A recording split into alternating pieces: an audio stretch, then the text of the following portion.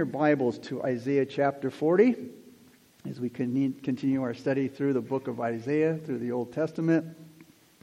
And tonight, beginning with chapter 40, through chapter 66, it's really starting with chapter 40 tonight through 66, the rest of the book gives words of comfort. All right, chapters 1 through 39 were words of judgment. Remember the woes that were there and the burdens or the messages that Isaiah had for Israel? Well, they were woes, they were burdens, they were words of judgment. But now in chapter 40 through 66, Isaiah's going to give words of comfort to the nation of Israel. And also it could have a subtitle, God is greater than all of our circumstances. And, I've said that many times and you know that. But we need to continually be reminded that God is greater than all of our circumstances. The following chapters, like I said, chapter 40 through 66, they talk about the majesty of God, the glory of God, the magnificence of God, who's coming to rule the earth and judge all people. God's going to reunite Israel and Judah, and He's going to restore them to glory. And instead of warning the people of coming judgment, Isaiah comforts them. And chapter 40 here refers to their restoration after their exile from their land and captivity. In chapters 40 through 48, God uses Cyrus to deliver Israel from Babylon, to redeem Israel and carry out divine judgment on Babylon, and to set the captives free and to restore Jerusalem and its temple. Babylon is a type of the world. It's a type of all of the world's evil, and it will be destroyed. And the persecution of God's people will be over. So let's begin with verse 1, chapter 40. And it reads, "Comfort, yes, comfort my people, says your Lord." Again, all of the woes of the first 39 chapters are now over. Because there's someone who's coming, who later on will bring to pass everything that Isaiah said about him. He will be the one who invites everyone to come to me, all you who labor and are heavy laden, and I will give you rest. The Lord Jesus takes away men's heavy loads. God tells Isaiah to comfort, yes, comfort my people with this good news. And this is a gesture of God's great love, of God's desire to comfort us. And it comes from His loving heart. Our God is the God of all comfort. And that's the way Paul speaks of Him in 2 Corinthians chapter 1, verses 3 and 4. Listen to what Paul said. "Blessed be the God and the Father of our Lord Jesus Christ, the Father of mercies and God of all comfort, who comforts us in all our tribulation." Why? That we may be able to comfort those who are in any trouble with the comfort with which we ourselves are comforted by God. God doesn't comfort us just to make us comfortable. He comforts us to comfort others as well. The Holy Spirit is called the Comforter. And Jesus said, "And I will pray the Father, and He shall give you another Comforter, that He may abide with you forever." He's our Comforter today. Verse 2. "Speak comfort to Jerusalem and cry out to her that her warfare is ended, that her iniquity is pardoned, for she has received from the Lord's hand double for all her sins." Now it's been suggested that when there was a mortgage or something owed on a house in Israel, it was written on a piece of paper. It was a legal document. And then it would be put on the doorpost of that house so that all their neighbors and friends would know that they had a mortgage on their place. Then another copy was kept by the one who held the mortgage. And when that debt was paid, that second copy of the one who held the mortgage, that copy was nailed over the doorpost so that all could see the debt was paid in full. And this is what's meant here when it says, "She has received from the Lord's hand double of all her sins." That is, the sins of Jerusalem were paid for by the one who suffered outside the city gates. Now, this is the difference between the way God dealt with His people in the Old Testament and how He deals with us today. You see, this is what separates Christianity from all of the pagan religions and from the Mosaic Law. And the difference is found in that word that's hard to pronounce, propitiation. In the heathen religions, the people would bring an offering to their gods.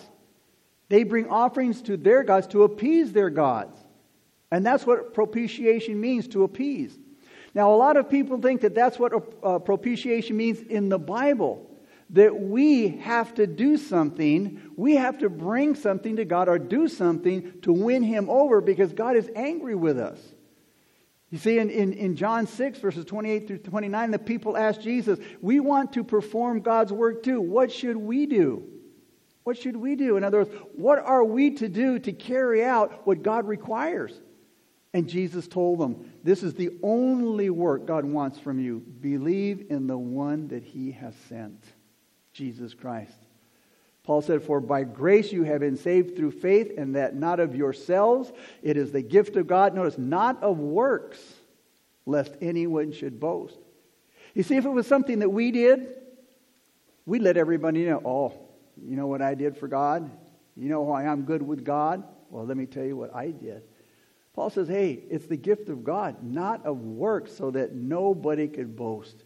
God did it all for us. The people in heathen religions are always doing something because their gods are always angry with them. Their gods are hard to satisfy. Their gods' feelings are easily hurt, and they're not very friendly, and they're not very loving. The fact is that man's sin has separated man from God. Scripture says, your iniquities have separated from you, from your God, and your sins have hidden His face from you so that He will not hear you. Isaiah 59:2. And remember, God is the initiator. God is the one who's done something. And today, God is the one providing the way of appeasement. You don't have to do anything to win God over. Remember, Jesus said, you did not choose me. I chose you, the initiator. It's, in 1 John 4:19 says, we love Him. Why? Because He first loved us. Notice, He's the initiator. He's always been the initiator. He's come after us. We didn't go after Him. Propitiation is satisfying God's requirement for our sin. And it's His way and the only way of reconciliation with us and God. God has done it all. Everything that needs to be done, God has done it. Remember, Jesus said on the cross, it is finished. It's done. There's nothing else to be done. Today, we're asked to be reconciled to God, not to do something to win Him over. God has already been won over. That's what Jesus Christ did for us on the cross. We only need to believe and receive what Jesus Christ has done for us. This is the word of comfort for a lost world today. Judah still had 100 years of trouble before Jerusalem would fall, and then 70 years of exile. So God tells Isaiah, look, speak gently to my people and comfort Jerusalem with these words. And when we hear these words of comfort, they comfort us during tough times. And when your life seems to be falling apart, ask God to comfort you. You may not escape hard times. We're not immune to hard times. But you know what? You can find God's comfort as you face those hard times. And sometimes, you know what? The only comfort we have is that we know one day we will be with God. One day we're going to be with God.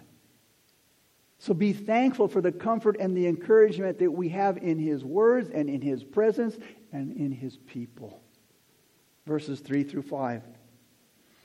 The voice of one crying in the wilderness, prepare the way of the Lord, make straight in the desert and a highway for our God. Every valley shall be exalted, and every mountain and hill brought low. The crooked places shall be made straight, and the rough places smooth. The glory of the Lord shall be revealed, and all flesh shall see it together, for the mouth of the Lord has spoken. The Jews had a rough road to travel ahead of them as they returned to Jerusalem and to rebuild Jerusalem and the temple. But it says here the Lord's going to go before them. He's going to clear the way. And the picture here is one of an ambassador repairing the roads and removing the obstacles, clearing the way for the coming of a king. And Isaiah often used the picture of a highway in his prophecy. But the final fulfillment here is the ministry of John the Baptist as he prepared the way for the coming of Jesus Christ and His ministry, Matthew chapter 3. Spiritually speaking, Israel was in the wilderness when Jesus came. And the wilderness is a picture of life with all of its ups and downs and with all of its trials and sufferings. But when Jesus came, God's glory came. John 1:14 says, "And the Word became flesh and dwelt among us, and we beheld His glory." The glory of God came in the flesh to this earth in the person of Jesus Christ. Now, the way back may not be easy, but you know what? If we're trusting in God, it will be easier. As I said, we're not exempt from trials and suffering. But our faith doesn't need to be hindered by trials and suffering. Isaiah told the people, get ready to see God work. Verses 6 through 8. The voice said, cry out. And he said, what shall I cry? All flesh is grass, and all its loveliness is like the flower of the field. The grass withers, the flower fades, because the breath of the Lord blows upon it. Surely the people are grass. The grass withers, the flower fades, but the word of our God stands forever. Man here is compared to grass in a field that withers right away as soon as the hot winds blow on it. So how can there be any comfort in being reminded that we're like grass? Grass doesn't last very long. And a man is just like that. We're like a vapor of smoke. We're here 1 minute and gone the next. Now that doesn't sound very comforting. But Assyria was gone, and now Babylon was gone.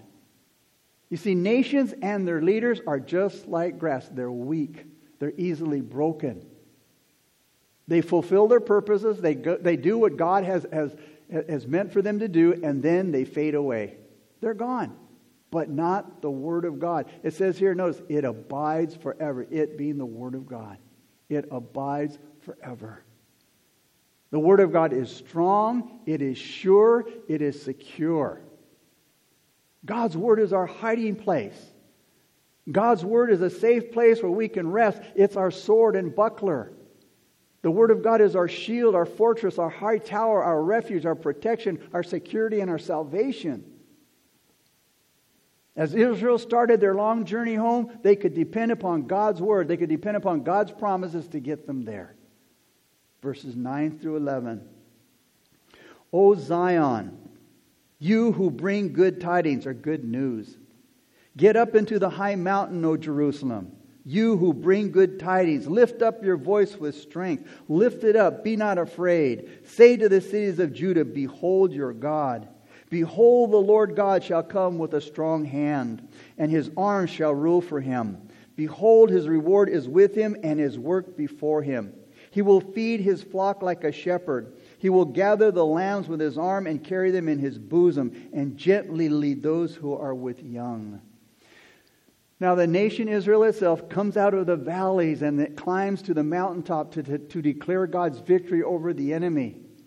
He says to bring good tidings. This means to preach the good news, to preach the gospel. The good news in that day was the defeat of Babylon and the captive Jews being set free from their captivity. That was the good news. The good news today is that Jesus Christ is the Lamb of God who takes away the sins of the world. Jesus, who defeated sin, and whoever trusts in him can receive salvation. The strong hand mentioned in these verses of the Lord is going to come. And he's going to come and he's going to set up his kingdom. And he's going to rule. God's arm is a mighty arm for winning the battle. But you know what? It's a loving arm as well for embracing and carrying his tired lambs. He's saying, we're going home. We're going home. That would definitely be good news to the destroyed cities of Judah. And it's good news for us because one day we're going home. You know, it could be tomorrow. It could be tonight. It could be next year. But we are going home. And we got to keep remembering that. Now the Jews were few in number. There was just a small remnant of them. And they were facing a long, hard journey. And the victories of Assyria, Babylon, and Persia, you know, all those victories made it look like the false gods of the Gentiles were stronger than the God of Israel. And many times when we see, we feel like we're losing the battles around us, you know, we sometimes think the same thing. Well, you know, Satan's getting the best of me. He's getting all the victory. And Isaiah here, what he's doing, he's reminded the people of the greatness of God. So again, they were looking at the false gods of the Gentiles. Man, they're stronger than our God of Israel. But again, in these verses, he's reminding them again about the greatness of Jehovah God. And when you see the greatness of God, then you will see everything else in life in its proper perspective. All right, just like the disciples. And that's what, when they saw the feeding of the 5,000, when they saw Jesus walk on water, when they saw Jesus calm the stormy seas and raise the dead and cast out demons and turn water into wine and heal all manner of disease, they saw His mighty arm. And those are the things that we need to remember. We need to take into consideration what the mighty arm of God has done in your life in the past, in the present, and He's also going to do it in the future. Verse 12. And it goes on speaking about God, who has measured the waters in the hollow of His hand, measured heaven with a span, and calculated the dust of the earth in a measure. Who's done that? Weigh the mountains in scales and the hills in a balance. He's saying, who's done that? He says, who else has held the oceans? What a picture that is. God holding the oceans in His hand.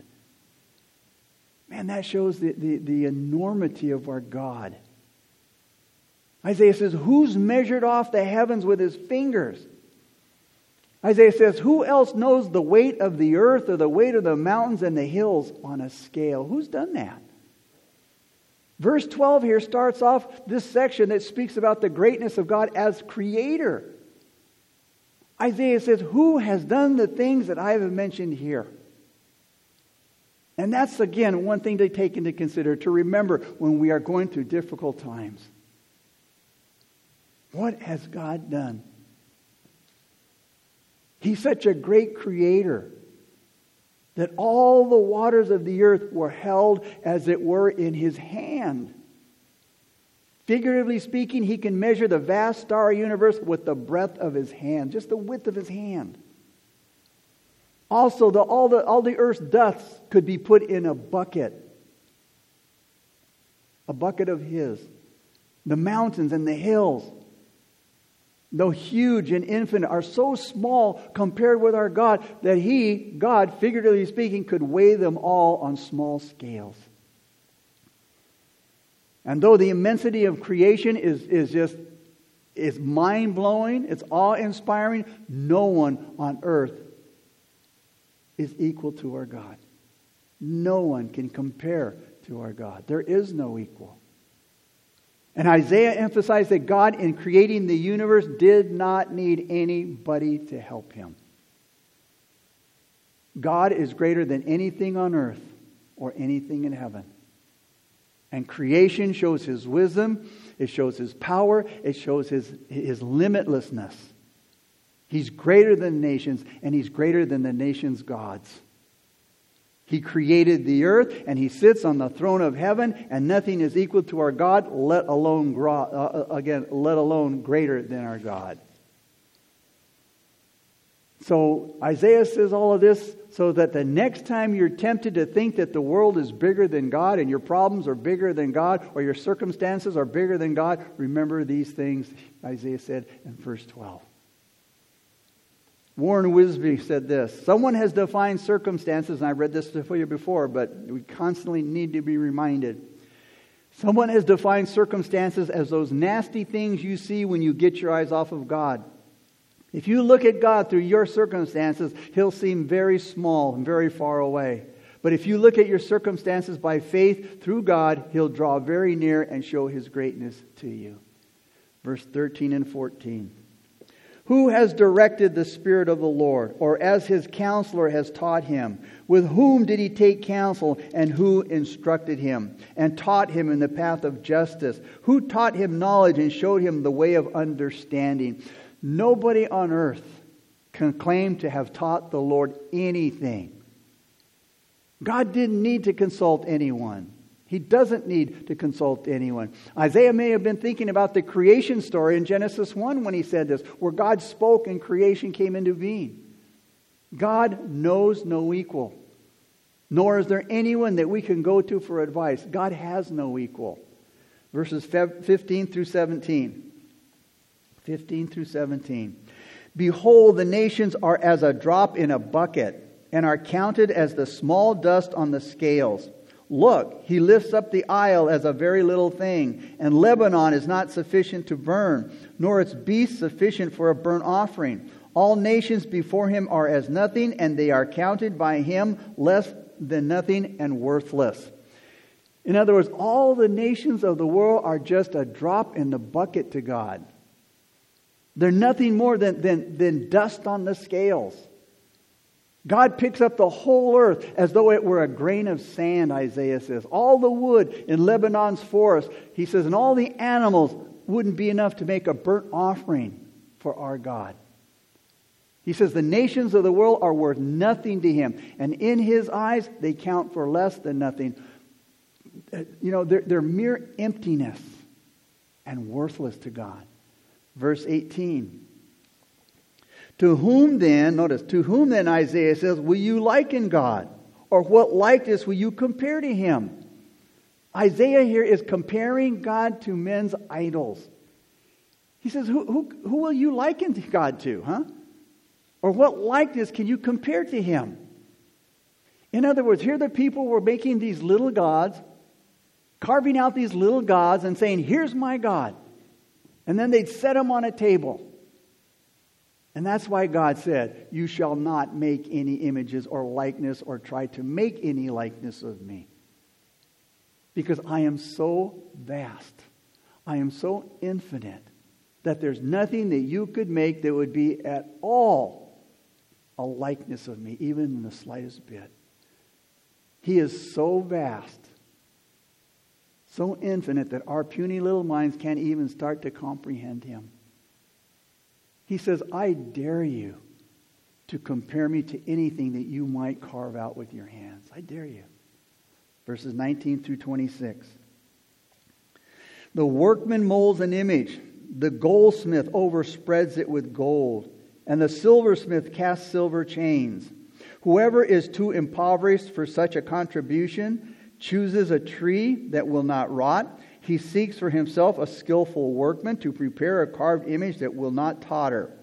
Have you not known? Have you not heard? Has it not been told you from the beginning? Have you not understood from the foundations of the earth? It is he who sits above the circle of the earth.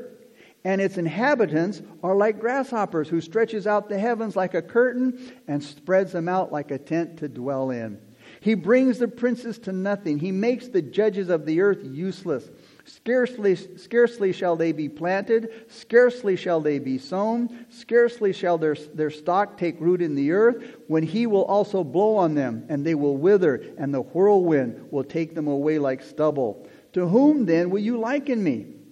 Or to whom shall I be equal, says the Holy One? Lift up your eyes on high and see who has created these things, who brings out their host by number. He calls them all by name, by the greatness of his might and the strength of his power. Not one is missing. Isaiah says, can God be compared to an idol that's formed in a mold and then covered with gold and decorated with silver chains?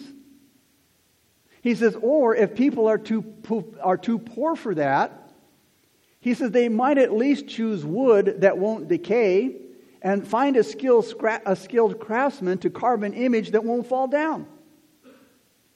Isaiah says, haven't you heard? Don't you understand? Are you deaf to the words of God, the words that he gave before the world began? He says, are you so ignorant? He says, notice, he says, God sits above the circle of the earth, and many believe that this refers to the earth being round. He sits on the circle of the earth. The people below him, he says, they're like grasshoppers in his eyes. He spreads out the heavens like a curtain, and he makes his tent from them. He judges the great people of the world, and he brings them all to nothing. He says they hardly get started. They barely take root when he blows on them, and they wither. The wind carries them off like chaff. And Isaiah says of God, to whom will you compare me? God said, who's my equal? Asked the Holy One. He says, look up into the mountains. Who created all the stars? And he says he brings them out like an army. When you go out at night, if you look up there, he brings them all out like an army. One after another. And you know what? The Bible says he knows each one by name. And because of his great power and his incomparable strength, he says not a single one is missing. 27 through 31 now. Why do you say, O Jacob, and speak, O Israel, that my way is hidden from the Lord and my just claim is passed over by my God? Have you not known, have you not heard, the everlasting God, the Lord, the creator of the ends of the earth, neither faints nor is weary? His understanding is unsearchable. He gives power to the weak, and to those who have no might he increases strength. Even the youth shall faint and not be weary, and the young men shall utterly fall. But those who wait on the Lord, notice, shall renew their strength. They shall mount up with wings like eagles, and they shall run and not be weary. Here in these verses, Isaiah talks again about, he's continuing to talk about God's greatness. He says, "O Jacob," which is another name for Israel. "O Jacob, how can you say the Lord doesn't see your troubles?" And how many times do we say, God doesn't even know what's going on in my life? Because he doesn't do something immediately when we think he should or want him to. We think, God's ignoring me. He doesn't see the troubles in my life. Isaiah says, "O Israel, how can you say God ignores your rights?" The Jews who were being held captive in Babylon felt like God had just abandoned them, left them alone. At one time or another, we've probably all asked, or at least thought, where's God when I need him? You know, God asks so much of me, and then he doesn't do anything for me when I'm in trouble and when I need him. But Isaiah puts into words our wicked thoughts. He says, Isaiah isn't saying this now. When Isaiah says this here, he's not saying this to scold us or to point his finger at us and rebuke. He's saying it to challenge us. In verse 27, he says, notice, why do you say that? Why are you saying this? He says, think about it. He said, in verses 12 through 26, I already showed you he's not like anybody else. And I love it. He says there that God knows how many stars there are in the sky, and he even calls them all by name. And we see this also in Psalm 147, verse 4.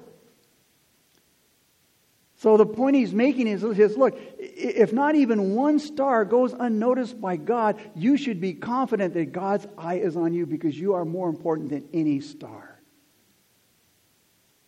Did you know that there are approximately 200 billion trillion stars in the universe? Or to put it another way, 200 sextillion stars? I have no idea what that looks like. The number is so big, it's hard to imagine. But here's a way to put it in perspective if you want to look at it. It's the number 2 with 23 zeros after it. And how they can calculate that, I have no idea. But that's a lot. The answer is it's absolutely amazing. And then he reminds them of something else. He says, "You are Jacob and Israel." He says, "I made a covenant with you. You're important to me. And even though you're not perfect, and even though your faith is not perfect," he says, "I will never fail to keep my promise to you." Everything that matters in life depends on who God is. And it says what? God is everlasting. We're not. And we're pressured and we're bound by time. He's not. He's creator. He knows every square inch of this earth. And wherever life takes us, wherever it leads us, you know what? God is already there. He's already there. Whether we're in a faraway country or we're in the privacy of our own room, he's already there. Psalm 139 tells us that. 1 Kings 8:20 says that, "Behold, heaven and the heaven of heavens cannot contain him." The universe, it can't contain him. He's bigger than the universe. He's bigger than the heavens. And God is always working. Isaiah says he never faints, nor is he weary. He never sleeps, he never slumbers. We can't say that about ourselves, can we? We're told we have to have 8 hours of sleep a day. We sleep a third of our life away. And trying to rest, staying healthy. And then we die anyway. God is never tired. God never needs to take a power nap. Now and then. He's always doing something. He's always doing things for you that you're not aware of. It says here, He's understanding and unsearchable. He's wise. And to us, life is a mystery. It's confusing and it's unexplainable and it doesn't make sense many times. But God can make sense out of the unsensible. We don't have answers for the things that happen in this life. But God knows life because He created life. He understands life. He knows exactly what and why things happen, and He alone knows how to fix it. Don't try to figure out God. Because all you'll do is torment yourself. Why, God, did you do this? Why didn't you do it that way? How come, Lord? What's the purpose in all of this? Don't try to figure out God. We just submit to Him because He's infinite in His wisdom. He knows all things. Therefore, He knows what to do. And we just accept His ways by faith.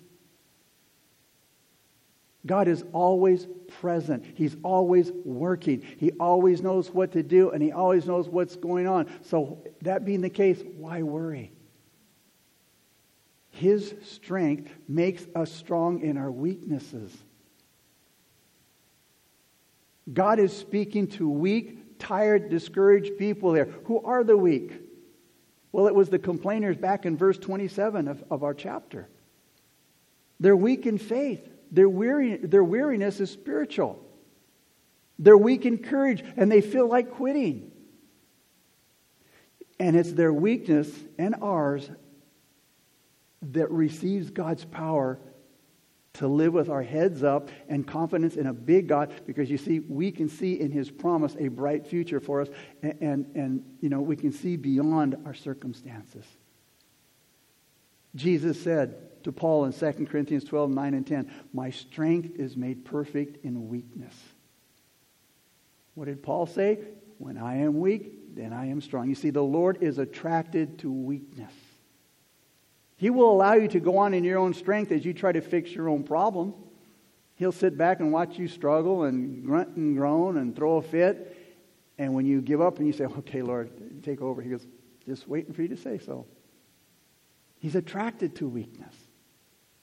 And people who find the reasons for living in God have a supernatural persistence about them. It keeps them going. They live continually being renewed and re-strengthened, revitalized. Verse 30 and 31 here tells us how He does it. Isaiah makes the point in verse 30 that even man's strength at its best, man, when we are at our strongest, sooner or later we're going to fail anyway. Because we are no match for what this life can do to us. We're not. No matter how educated, how strong, how courageous we might be. But thank God that there's a power greater than ourselves that we can experience, that we can go to. And we can draw strength from His promises, His word, helping us to do what we need to do the impossible. Isaiah says, "The weak shall mount up with wings like eagles. They shall run and not be weary. They shall walk and not be faint." Why? Because of their confidence in God. He will not let them down. He will not let them quit. It's not a matter of what I can find in myself. It's what I can expect out of God. The key to this strength, Isaiah says, is those who wait on the Lord. And that's the hard part. Waiting. And this waiting on the Lord means to live in confident, eager anticipation. That is a confident expectation, a confident hope. God said it. Our difficulty is He just didn't say when it was going to happen. But He said it's going to happen. It means to live with the hope of promises that God has revealed to us in His Word, yet haven't been fulfilled. And this waiting is forgetting what's behind. It's looking ahead. It's reaching forward to what lies ahead of us, and it's pressing towards the goal. Waiting, man, is an important part of our faith. Waiting is what faith does before God's answer shows up. He says, wait for it. Wait for it. It's coming. Wait for it. God gives us great and precious promises, the Bible says. And then you know what? He gives them to us and he says, okay, now wait for it. Because during that waiting period, you're learning, you're growing, you're experiencing the things of God. And this great hope that he gives us, it empowers us through that waiting. In closing, how does God strengthen us? Are you willing to wait? Are you willing to let God set the pace? Remember, he doesn't wear a watch. You aren't going to see any clocks when you get to heaven. It's his timing. And he knows what's best and when it's best. So will you allow God to set the pace, or you just going to live on your terms? Or are you going to live on God's terms? If you think God is worth waiting for, then you know what? Your heart's going to keep on waiting, and you're going to be renewed day by day. What was the scripture said? You know, the old man's perishing, but we're being renewed day by day. We're all weak, every single one of us. We don't have to be supermen and superwomen. God simply says, believe. He calls us to believe. And he simply calls us to believe what we believe as he reveals it to us in Scripture, and to set our minds and our hearts on those things that he's revealed to us, those things above, not the things of the earth. And if we will do that, then our desire for God, our longing for him, is the way that his power will lift us up, renew us, and encourage us every day, all the way. Father, we thank you so much for this wonderful chapter, Lord. And Father, there's so much to glean from it, Lord. God, may we look at it, read it, study it. Father, just dissect it, God. And look at all the powerful and encouraging things that you have for us there, God. And Lord, let us be renewed day by day in our strength and in our hope and in our faith, Lord. In our attitude, Lord. May these things bring us great joy. As Jesus said, that our joy may be full. And Father, we thank you for your word. We thank you for the wonderful, the precious promises that you've given us, God. That we stand upon. That we look to, that we hold near and dear to our hearts, God, because they give us hope. And we need hope, and we have a hope. The psalmist said, our expectation is in him. And without any expectation, we have no hope. But you're our hope, Lord. And we thank you that you're our blessed hope. And one day, God, we will be with you. The ultimate hope that we have. Father, be with your people. Watch them. Bless them. Be over them, God. Take care of them throughout the week. Protect us, God, from all harm. And Lord, bring us back together this Sunday, Lord. We praise you. We love you. In Jesus' name we pray. Amen. All right.